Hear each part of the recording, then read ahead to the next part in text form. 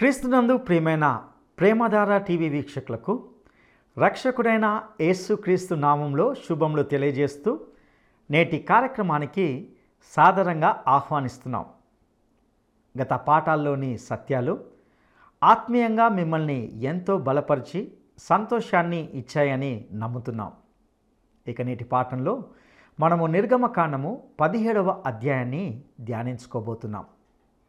ఇశ్రాయేలీలు ఎర్ర సముద్రం, మారా, ఎలీము, సినాయిలన్నిటిని దాటి రెఫీదిము అనే చోటికి చేరుకున్న విధానాన్ని ఇందులో చూస్తాం. ఇక్కడ కూడా వారు మరొకసారి నీటి ఎద్దడిని ఎదుర్కొన్నారు. మాకు తాగుటకు నీళ్ళేవి అని సనిగి శోధించడం మొదలుపెట్టారు. పదే పదే ఒకవైపు దేవుణ్ణి శోధిస్తూ మోషేతో వాదిస్తూ మూర్ఖంగా ప్రవర్తించిన విధానాన్ని ఇందులో గమనిస్తాం.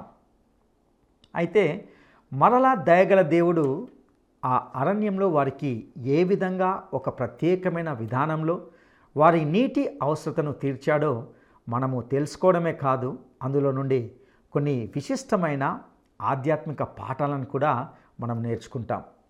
అదేవిధంగా రెఫీదీంలో దేవుని ప్రజలకు మరియు అమాలేకీలకు మధ్య జరిగిన యుద్ధంలో కలిగిన ఒక అద్భుతమైన విజయంతో పాటు అందులో ఉన్నటువంటి మరికొన్ని శ్రేష్టమైన సత్యాలను తెలుసుకుంటాం.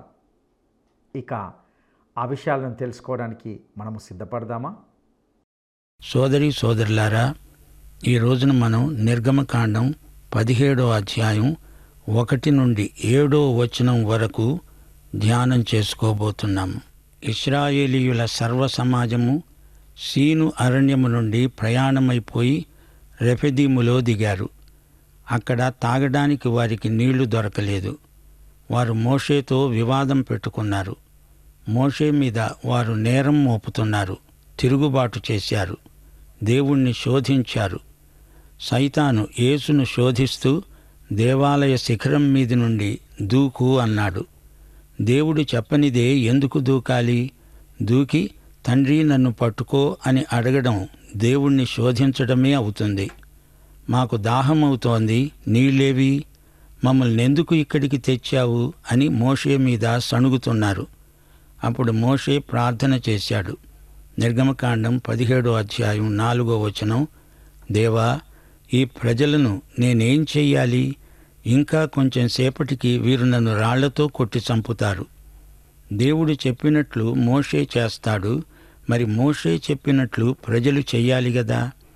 యెహోవా మోషేతో అంటున్నాడు, ప్రజలకు ముందుగా నీవు నడువు, ఇశ్రాయేలీయుల పెద్దలలో కొందరిని నీతో తీసుకుపో. నేను సీనాయి కొండ మీద ఒక రాతి మీద నీకు ఎదురుగా ఉంటాను. నీవు నీ కర్రతో ఆ బండను కొట్టు. అందులో నుండి నీరు ప్రవహిస్తుంది.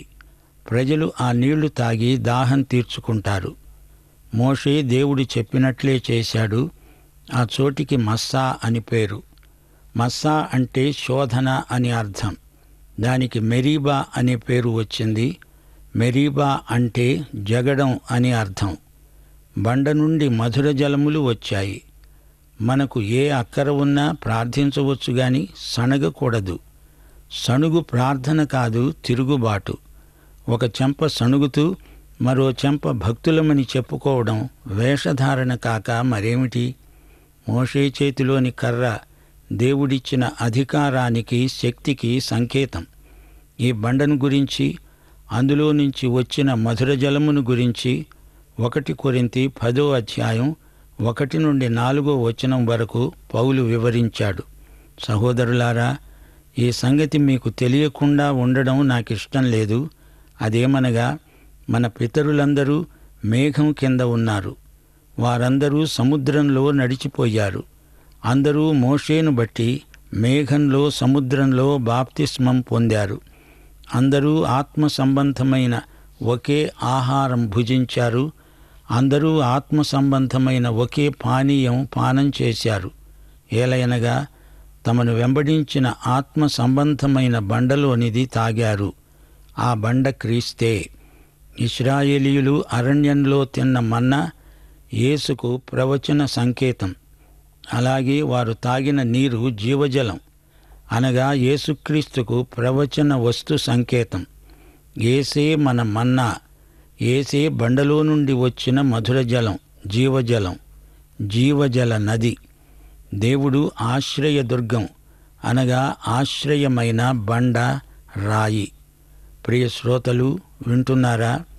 లోకమనే అరణ్య భూమిలో మనం ప్రయాణం చేస్తూ అలసిపోయి ఉన్నప్పుడు బండ నుండి వచ్చే మధుర జలమై యేసుక్రీస్తే మనకు దాహం తీరుస్తున్నాడు. యేసే పునాది రాయి. యేసు అనే పునాది మీద మన జీవితాలను కట్టుకుందాము. సంఘానికి కూడా పునాది రాయి యేసుక్రీస్తే. విశ్వాసీ, నీకు దాహమవుతోందా? రా. యేసు అనే బండలో నుంచి మధుర జలాలు వస్తున్నాయి. తాగు, దాహం తీర్చుకో. యేసే రాయి. ఆ రాయి ఎంతో అందమైంది. గాని ఆ రాయి వల్ల నీకు పూర్తి ప్రయోజనం కలగాలంటే ఆ రాయిని మెరుగుపెట్టినా, ఆ రాయిని అలంకరించినా దానివల్ల నీ విశ్వాసం వృద్ధి కాదు. గాని అందులో నుండి వచ్చే మధుర జలాన్ని తాగాలి. సమరయురాలితో యేసు అన్నాడు, నేను నీకిచ్చే నీళ్లు నీలో ఊరే నీటి బుగ్గగా ఉంటాయి. అది అనుభవ క్రైస్తవం. యేసుక్రీస్తు రాయి. ఆ రాయి మీద నీవు పడినా, నీ మీద ఆ రాయి పడినా నీకే ప్రమాదం. ఈ రాయిలో నుండి జీవజలం రావాలంటే మానవ ప్రయత్నం పనిచెయ్యదు. మోషే దేవుడు చెప్పినట్లు తన చేతికర్రతో రాతిని కొట్టాడు. అప్పుడు అందులో నుండి మధురమైన జలము బయటికి ప్రవహించింది. కొట్టబడిన రాయి సిలువ వేయబడిన క్రీస్తును సూచిస్తున్నది. ఆయన నీకోసం, నీకు బదులుగా సిలువ మీద చనిపోయాడు. ఆయన నీ పాపాలను భరించాడు, క్షమించాడు, నిన్ను రక్షించాడు. సంఖ్యాకాండం 20వ అధ్యాయం 8వ వచనంలో దేవుడు రాతితో మాట్లాడమన్నాడు. ఈసారి మోషే రాతిని కొట్టకూడదు, దానితో మాట్లాడాలి. అంతకుముందు ఒకసారి కొట్టాడు, రెండోసారి కొట్టకూడదు. 2000 సంవత్సరాల క్రిందట యేసుక్రీస్తు సిలువ వేయబడ్డాడు. యోహాను సువార్త 19వ అధ్యాయం 30వ వచనంలో ప్రభు అన్నాడు, సమాప్తమైనది. యేసు మరణంతో రక్షణ కార్యక్రమం సమాప్తమైంది. తిరిగి యేసుక్రీస్తును సిలువ వేయకూడదు గదా. యేసుక్రీస్తు చేసి ముగించిన పనిని గురించి దేవుడు తృప్తి చెందాడు. దానికి ఎవ్వరూ ఏదీ చేర్చేది లేదు. ప్రియ శ్రోత, క్రీస్తునందు నీ రక్షణ సంపూర్ణం. ఇప్పుడు నీవాయనను విశ్వసించటమే తరువాయి రక్షించబడతావు. క్రీస్తు అనే బండ నుండి ఎన్నెన్నో ఆధ్యాత్మిక ఆశీర్వాదాలు ప్రవహిస్తాయి. దప్పిగొన్న ఆత్మకు తృప్తి. ఎఫెసీ పత్రిక 1వ అధ్యాయం 3వ వచనం అంటోంది, పరలోక విషయములో ఆత్మ సంబంధమైన ప్రతి ఆశీర్వాదము మనకు అనుగ్రహించాడు. యేసుక్రీస్తుకే స్తుతి. ఈ లోకంలో ప్రజలు ఎంతో దప్పిగొని ఉన్నారు. కొట్టబడిన ఈ రాయి దగ్గరికి రావాలి, అడగాలి. అందులో నుండి జీవజలం నీ ఆత్మలోకి ప్రవహిస్తుంది. ప్రభు అంటున్నాడు, యోహాను సువార్త 7వ అధ్యాయం 38వ వచనం, నాయందు విశ్వాసముంచేవాడెవడో వాని అంతరాంతరాల్లో నుంచి జీవజల నదులు పారుతాయి. ప్రజలలో గుంపు మనస్తత్వం వేలం వెర్రిగా పరిణమిస్తుంది. ఇంకా కొంచెం సేపట్లో వీరు నన్ను రాళ్లతో కొట్టి చంపుతారు అన్నాడు మోషే. వారు ఉద్రేకంలో ఎంత కీడైనా చేస్తారు. స్తెఫనును రాళ్లతో కొట్టి చంపారు. మోషే చేతిలో ఎల్లప్పుడూ కర్ర ఉండేది. అలాగే మనము చేతిలో బైబిలు పట్టుకొని ఉండాలి. ఏ కర్రతో ఎర్ర సముద్రాన్ని రెండుగా చీల్చాడో అదే కర్రతో మోషే బండను కొట్టాడు. యేసుక్రీస్తే మనకై చీలిన యుగయుగముల శిల. మోషే బండను కొట్టగా వచ్చిన నీరు ప్రజలకు దాహం తీర్చింది. అంతేకాదు, వారి పశువులు కూడా కడుపార నీళ్లు తాగాయి.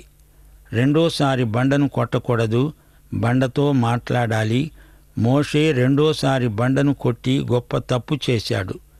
దేవుడు ఇశ్రాయేలీయుల మధ్యనే ఉన్నాడు. ప్రతిరోజు అగ్నిస్తంభం, మేఘస్తంభం వారి మధ్యనే ఉన్నాయి గదా.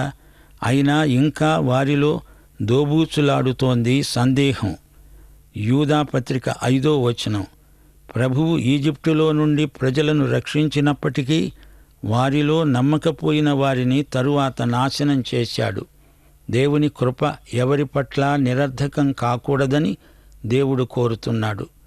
దేవుడు తన కృపను మనకు సమృద్ధిగా అనుగ్రహిస్తాడు. కృపచేతనే మనకు రక్షణ. సత్క్రియలు రక్షణ పొందిన తరువాత మాత్రమే దేవుని చేత గుర్తించబడతాయి. కృప వింటుంది, నడిపిస్తుంది, నీ చేత సత్క్రియలు చేయిస్తుంది, నిన్ను ఆకర్షిస్తుంది, నిన్ను మారుస్తుంది. కృప దాచబడిన నిక్షేపం. దాని ప్రభావం విశ్వాసుల జీవితంలో తేటగా కనపడుతుంది. నీ మాటలు, నీ పనులు కృపాసహితమై ఉండాలి. చెట్టు యొక్క ఫలాలు, ఆకులు ఆ చెట్టు ఎలాంటిదో చూపుతాయి. అలాగే మన జీవితంలో దేవుని కృప మన ప్రవర్తనలో, సౌశీల్యంలో కానవస్తుంది. దేవుని కృప నిత్యము మనలో ఉండే వారసత్వం, పిత్రార్జితం, స్వాస్థ్యం. మనకు దేవుడు వరాలిస్తాడు, అనగా తనకున్నవే మనకు బదిలీ చేస్తాడు. కృప అనగా దేవుడు తనను తానే మనకు ఇచ్చివేసుకున్నాడు. వరాలు తీసుకునేటప్పుడు ఆయన చేతిని మనము తాకుతాము, గాని కృపయందు మనము ఆయన హృదయాన్ని, ఆత్మను, మనస్సును, చిత్తాన్ని పొందుతాము. యోహాను సువార్త 1వ అధ్యాయం 14 నుండి 18వ వచనం వరకు, వాక్యము శరీరధారి అయి కృపాసత్య సంపూర్ణుడై మన మధ్య నివసించాడు. తండ్రి వలన కలిగిన అద్వితీయ కుమారుని మహిమవలె మనము ఆయన మహిమను కనుగొన్నాము. ఆయన పరిపూర్ణతలో నుండి మనమందరము కృప వెంబడి కృపను పొందాము. ధర్మశాస్త్రము మోషే ద్వారా అనుగ్రహించబడింది. కృపా సత్యము యేసుక్రీస్తు ద్వారా కలిగాయి. రోమాపత్రిక 5వ అధ్యాయం 1-2 వచనాలు, విశ్వాసమూలమున మనము నీతిమంతులముగా తీర్చబడి మన ప్రభువైన యేసుక్రీస్తు ద్వారా దేవునితో సమాధానము కలిగి ఉందాము. ఆయన ద్వారా మనము విశ్వాసము వలన ఈ కృపయందు ప్రవేశము గలవారమై అందులో నిలిచి ఉండి దేవుని మహిమను గురించిన నిరీక్షణను బట్టి అతిశయపడుతున్నాము. శ్రోతలు, దేవుని కృపామహిమయందు నిలిచి ఉండండి. అలనాడు అరణ్యంలో ఇశ్రాయేలీయుల వలె ప్రవర్తించకండి. రోమాపత్రిక 12వ అధ్యాయం 21వ వచనం. కీడు వలన జయించబడక మేలుచేత కీడును జయించండి. ఇందులోనే కృపాబలం వ్యక్తమవుతుంది. 1 కొరింథీ 15వ అధ్యాయం 3 నుండి 11వ వచనం వరకు పౌలు కృపను గురించి ఏమంటున్నాడు? ఈ ఉపదేశము లేఖనముల ప్రకారము మీకు అప్పగించబడింది. నేను అపొస్తలులందరిలో తక్కువ వాడను. దేవుని సంఘమును హింసించినందున అపొస్తలుడు అనబడడానికి యోగ్యుడను కాను. అయినా నేను ఏమై ఉన్నానో అది దేవుని కృప వలననే అయి ఉన్నాను. నాకు అనుగ్రహించబడిన ఆయన కృప నిష్ఫలము కాలేదు గాని వారందరికంటే నేను ఎక్కువగా ప్రయాసపడ్డాను. ప్రయాసపడినది నేను కాను, నాకు తోడై ఉన్న దేవుని కృపే. నిత్య ప్రేమతో నన్ను ప్రేమించెన్, నిత్య ప్రేమతో నన్ను ప్రేమించెన్. తల్లి ప్రేమను మించినదే, లోక ప్రేమను మించినదే. నిన్ను నేను ఎన్నడు విడువను, నిన్ను నేను ఎన్నడు విడువను. నిత్యము నీతోనే జీవింతున్, సత్య సాక్షిగా జీవింతున్.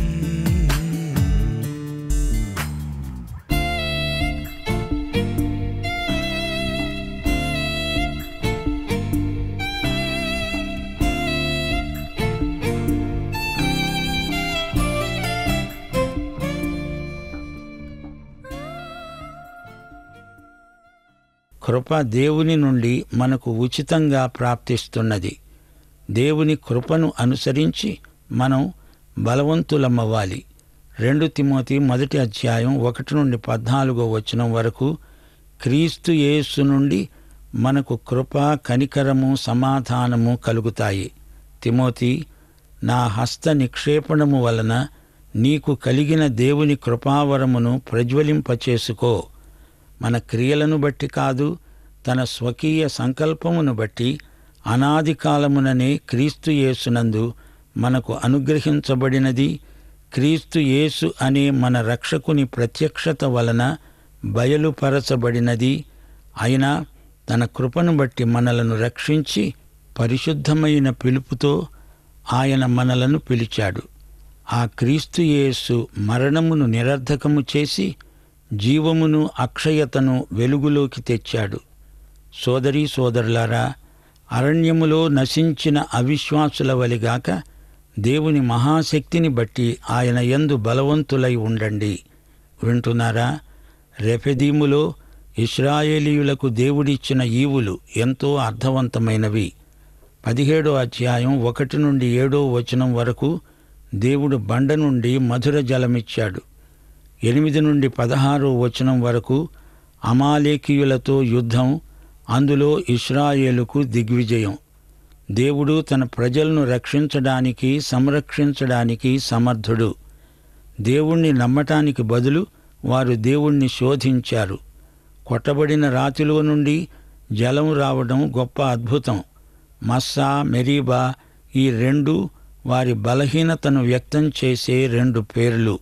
శోధన, జగడం. రెఫెదీములో మరో అనుభవం, ఇశ్రాయేలుకు అమాలేకీయులతో యుద్ధం. మోషేకు నాయకత్వపు వారసుడు యెహోషువ. ఇప్పుడు మనం నిర్గమకాండం 17వ అధ్యాయం 8-16 వరకు ధ్యానం చేయబోతున్నాము. మోషే యెహోషువతో అన్నాడు, అమాలేకీయులతో నీవు యుద్ధం చెయ్యాలి.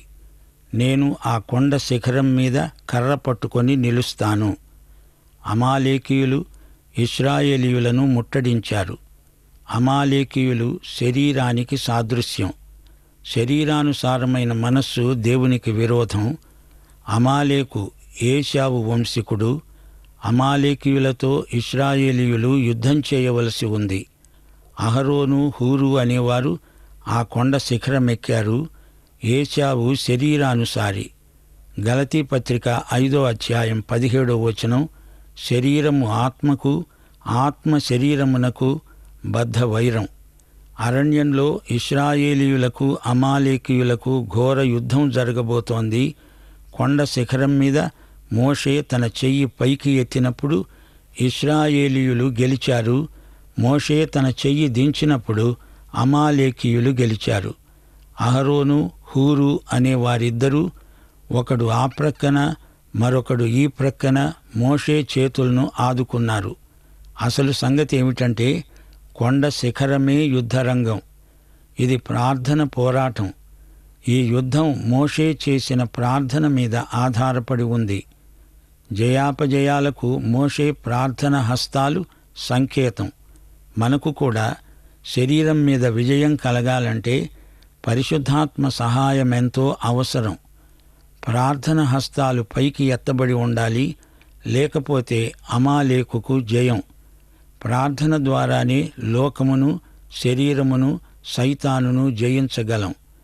మనం స్వశక్తితో సైతానును గెలవడం కల్లా. దేవుని ఆత్మ ద్వారానే మనకు జయం. యెహోషువ ఇక్కడ మనకు కనిపిస్తున్నాడు. మోషేకు వారసుడు యెహోషువ. అమాలేకీయులను, శత్రువులను సంహరించడానికి యెహోషువను దేవుడు వాడుకుంటాడు. పాత స్వభావం మనలో అంతర్గత శత్రువు. దాన్ని పరిశుద్ధాత్మ శక్తితో ఓడించాలి.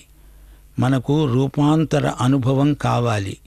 పాతది గతించి కొత్తది అవ్వాలి. అమాలేకు నశించాలి. దేవుని ప్రజలదే, దేవునిదే జయం, విజయం, దిగ్విజయం. విజయసూచకమైన బలిపీఠం నిర్మించాడు మోషే. యెహోవా నిస్సీ అని దానికి పేరు. దేవుడు అమాలేకును నాశనం చేస్తాడు, అనగా మన పాత రోత స్వభావాన్ని పూర్తిగా లయం చేస్తాడు. అమాలేకుకు లయం, ఇశ్రాయేలుకు జయం. శరీరానికి ఆత్మకు మధ్య ఎడతెగని పోరాటం. యెహోషువ దేవుడు నియమించిన నాయకుడు. నాయకత్వం ఈ రోజున సంఘాలలో గొప్ప సవాలును ఎదుర్కొంటున్నది. ఒక నాయకుడు అనేక మంది నాయకులను సిద్ధం చెయ్యాలి. ప్రతి మోషే ఒక యెహోషువను తయారు చెయ్యాలి. ప్రతి పౌలు ఒక తిమోతిని తయారు చెయ్యాలి. మర్రి చెట్టులాగా నాయకుడు తాను మాత్రమే తెగ పెరిగి విస్తరించి ఊడలు దించితే లాభం లేదు. ఆ మర్రి చెట్టు నీడలో మరో మొక్క ఏదీ మొలవదు, పెరగదు. అరటి చెట్టు అలా కాదు. ఒక కొమ్మను కొట్టేస్తే ఎన్నో పిలకలు పుట్టుకొస్తాయి. సంఖ్యాకాండం 27వ అధ్యాయం 15 నుండి 21 వచనం వరకు మోషే యెహోషువను దేవునికి సమర్పించాడు. దేవుడు నూను కుమారుడైన యెహోషువను ఆమోదించాడు. దేవుడన్నాడు, యెహోషువ ఆత్మపూర్ణుడు, మోషే నీవు అతణ్ణి అభిషేకించు, అతని మీద నీ ఘనతలో కొంత ఉంచు. దేవుడు యెహోషువను ఎంతో బలంగా వాడుకున్నాడు. నిర్గమకాండం గ్రంథంలో యెహోషువ వహించిన పాత్ర కీలకమైనది. ఇశ్రాయేలు సైన్యానికి యెహోషువ ప్రధాన సేనాపతి. మోషే కొండమీద ధర్మశాస్త్రాన్ని దేవుని నుండి స్వీకరించినప్పుడు యెహోషువ మాత్రమే మోషేతో ఉన్నాడు. యెహోషువ, కాలేబు వాగ్దత్త భూమికి పంపబడిన వేగుల వారిలో ప్రముఖ వ్యక్తులు. మోషేతో పనిచేయడమే అతని శిక్షణ, యోగ్యత.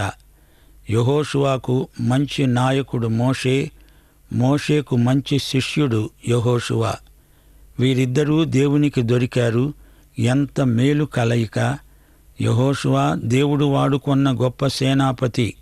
ఈ రోజున మనకు యెహోషువ వంటి నాయకులు కావాలి. నేటి సంఘ యువతకు మోషే, యెహోషువ లాంటి నాయకత్వపు మాదిరి కావాలి. నూను కుమారుడైన యెహోషువ, కాలేబు, మిర్యాము, అహరోను ఇతని సమకాలీనులు. హెబ్రీ పత్రిక 4వ అధ్యాయం 8వ వచనం, యెహోషువ వారికి విశ్రాంతి కలుగచేసిన ఎడల ఆ తరువాత మరొక దినమును గూర్చి ఆయన చెప్పకపోయేవాడే. అనగా యెహోషువ రాబోయే విశ్రాంతి దినమును ప్రకటించాడు. ఆ విశ్రాంతి క్రీస్తునే సూచిస్తుంది. యేసుక్రీస్తు యెహోషువ కంటే శ్రేష్ఠుడు. శ్రోతలు వింటున్నారా? అమాలేకు ఏశావు మనవడు.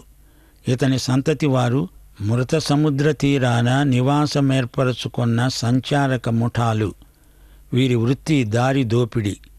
మనుషులను చంపడం వీరికి సరదా. అమాలేకీయుడు అంటే శాపగ్రస్తుడు అనే అర్థం స్థిరపడిపోయింది. దేవుని సహాయంతో ఇశ్రాయేలీయులు అమాలేకీయులను జయించగలిగారు. ఇశ్రాయేలీయుల గెలుపు దేవుని గెలుపే. అహరోను, హూరు, మోషే ప్రార్థన హస్తాలను ఎత్తిపట్టుకున్నారు. సోదరీ సోదరులారా, మీ నాయకులను మీరు ప్రార్థనలో ఎత్తిపట్టుకోండి. వారి బాధ్యతలను పంచుకోండి. వారిని ప్రోత్సహించండి. రెఫెదీము యుద్ధం ఇశ్రాయేలుకు గొప్ప సవాలుగా పరిణమించింది. అమాలేకీయులు నిర్దేవులు. యెహోవా దేవుని కర్ర మోషే చేతిలో ఉంది. అది విజయ చిహ్నం. హూరు ఎవరు? ఇతడు కాలేబు కుమారుడు. మోషే అహరోనులతో పనిచేసినవాడు. హూరు మోషే అహరోనులకు బావమరిది అవుతాడు. హూరు మిర్యామును పెళ్లాడాడు. ఈ విధంగా వీరికి బంధుత్వం కలిసింది. యెహోషువ తన ప్రజలను వాగ్దత్త భూమికి నడిపించినట్లు యేసుక్రీస్తు మనల్ని పరలోకానికి అనగా పరమకానానుకు నడిపిస్తాడు. శ్రోతలు, యెహోవా నిస్సీ అనే పేరు ఈ అధ్యాయంలో విన్నాము. దీనికి అర్థం యెహోవా ధ్వజం, అనగా ఇది యుద్ధ ధ్వజం. ఎఫెసీ పత్రిక 6వ అధ్యాయంలో ఆధ్యాత్మిక యుద్ధవీరుడు ధరించుకోవాల్సిన సర్వాంగ కవచంలో 6 విభాగాలున్నాయి. సత్యమనే దట్టి, నీతి అనే మైమరువు, సమాధాన సువార్త వలననైన సిద్ధమనస్సు అనే జోడు, విశ్వాసమనే డాలు, రక్షణ అనే శిరస్త్రాణం, దేవుని వాక్యమనే ఆత్మ ఖడ్గం. సైతానును ఆత్మ ఖడ్గంతో జయించాలి, సంహరించాలి. ప్రియ శ్రోతలు, అమాలేకీయులు అనే అంతర్గత శత్రువులను సంహరించండి. యెహోవా నిస్సీ, హూరు అహరోను ఇద్దరూ మోషే ప్రార్థన హస్తాలను ఎత్తిపట్టుకున్నారు. అమాలేకీయులను అనగా శత్రుశేషాన్ని పూర్తిగా నిర్మూలం చేసినవాడు దావీదు. 1 సమూయేలు 30వ అధ్యాయం. ఇశ్రాయేలు విజయానికి సూచనగా మోషే యెహోవా నిస్సీ అనే బలిపీఠం నిర్మించాడు. ప్రియశ్రోతలు, రెఫెదీములో ఇశ్రాయేలీయులకు మరో పరీక్ష, మరో శత్రువు, ఏశావు యాకోబుల మధ్య వైరం చరిత్రలో పునరావృతమైంది. ఇశ్రాయేలుకు అమాలేకీయులకు మధ్య యుద్ధం, రెఫెదీములో మరో అభయ వాగ్దానం. జీవిత పోరాటంలో యెహోవా నిస్సీ, దేవుడే మన విజయ పతాకం. యోహాను సువార్త 16వ అధ్యాయం 33వ వచనం. ప్రభు అన్నాడు, లోకములో మీకు శ్రమ కలుగుతుంది, అయినా ధైర్యం తెచ్చుకోండి, నేను లోకమును జయించి ఉన్నాను. 1 యోహాను 5వ అధ్యాయం 4వ వచనం. దేవుని మూలముగా పుట్టిన వారందరూ లోకమును జయిస్తారు. లోకాన్ని జయించిన విశ్వాసము మన విజయమే. ఈ లోకంలో మన విశ్వాసం పరలోకంలో విజయంగా ప్రభువు గుర్తిస్తాడు. అందుకే 7 సంఘాలకు రాసిన ఉత్తరాల్లో యేసు ప్రభువు జయించువానికి బహుమానము అన్నాడు. పాఠం ఇంతటితో సమాప్తం. ప్రభువైన యేసుక్రీస్తు వారి కృప, తండ్రి అయిన దేవుని ప్రేమ, పరిశుద్ధాత్మ యొక్క అన్యోన్య సహవాసము మనకందరికీ నిత్యత్వము పర్యంతము తోడై ఉండునుగాక. ఆమేన్. ప్రియులరా, ఇంతవరకు విన్న సందేశం నుండి మీరు నేర్చుకున్న అనేక సత్యాలు మిమ్మల్ని ఎంతో సంతోషపరిచాయని నమ్ముతున్నాం. దేవుని ప్రజలైన ఇశ్రాయేలీయులకు మరియు విశ్వాసులమైన మనకు ఎంతో దగ్గరి సారూప్యాన్ని కలిగి ఉన్నామని గ్రహించగలం. ఈ సందేశంలో ఇశ్రాయేలీలు తమ దప్పికను తీర్చుకోవడానికి బండను కొట్టగా వచ్చిన నీటిని త్రాగినట్లే మనము యేసను బండ నుండి జీవజలం త్రాగాలని విన్నాం. ఆయన మన కొరకు కొట్టబడి బలి అయి రక్షణ కార్యాన్ని సమాప్తం చేశాడు. యేసు క్రీస్తు చేసిన ముగింపు కార్యంతో దేవుడు తృప్తి చెందాడు. దానికి ఎవరు ఏది చేర్చేది లేదు. లోకమంతా ఎంతో దప్పిగొని ఉంది. తన యందు విశ్వాసం ఉంచే వారిలో నుండి జీవజల నదులు ప్రవహిస్తాయి. దప్పిగొన్న లోకానికి యేసుక్రీస్తు అనుగ్రహించు జీవజలం ద్వారానే దాహం తీరుతుంది. దేవుని కృపను గూర్చి, సత్క్రియలను గూర్చి విన్నాం. దేవుని కృప దాచబడిన నిక్షేపం. యేసే కృపా సత్య సంపూర్ణుడు. యేసు ద్వారానే కృపయందు మనకు ప్రవేశముందని తెలుసుకున్నాం. ప్రియ సహోదరుడా, సహోదరి, ఈ కృపను నీవు స్వీకరించావా? ఈ పాపభూయిష్టమైన లోకంలో నీ ఆధ్యాత్మిక దప్పి తీర్చబడిందా? యేసను బండ నీ కొరకు, నా కొరకు కలువరి శిలువలో చీల్చబడింది. ఆ బండలో నుండియే జీవజలము ప్రవహిస్తూ ఉన్నది. అటు జీవజలము నీ ఆధ్యాత్మిక దప్పికను తీర్చునుగాక. దైవాశీస్సులు.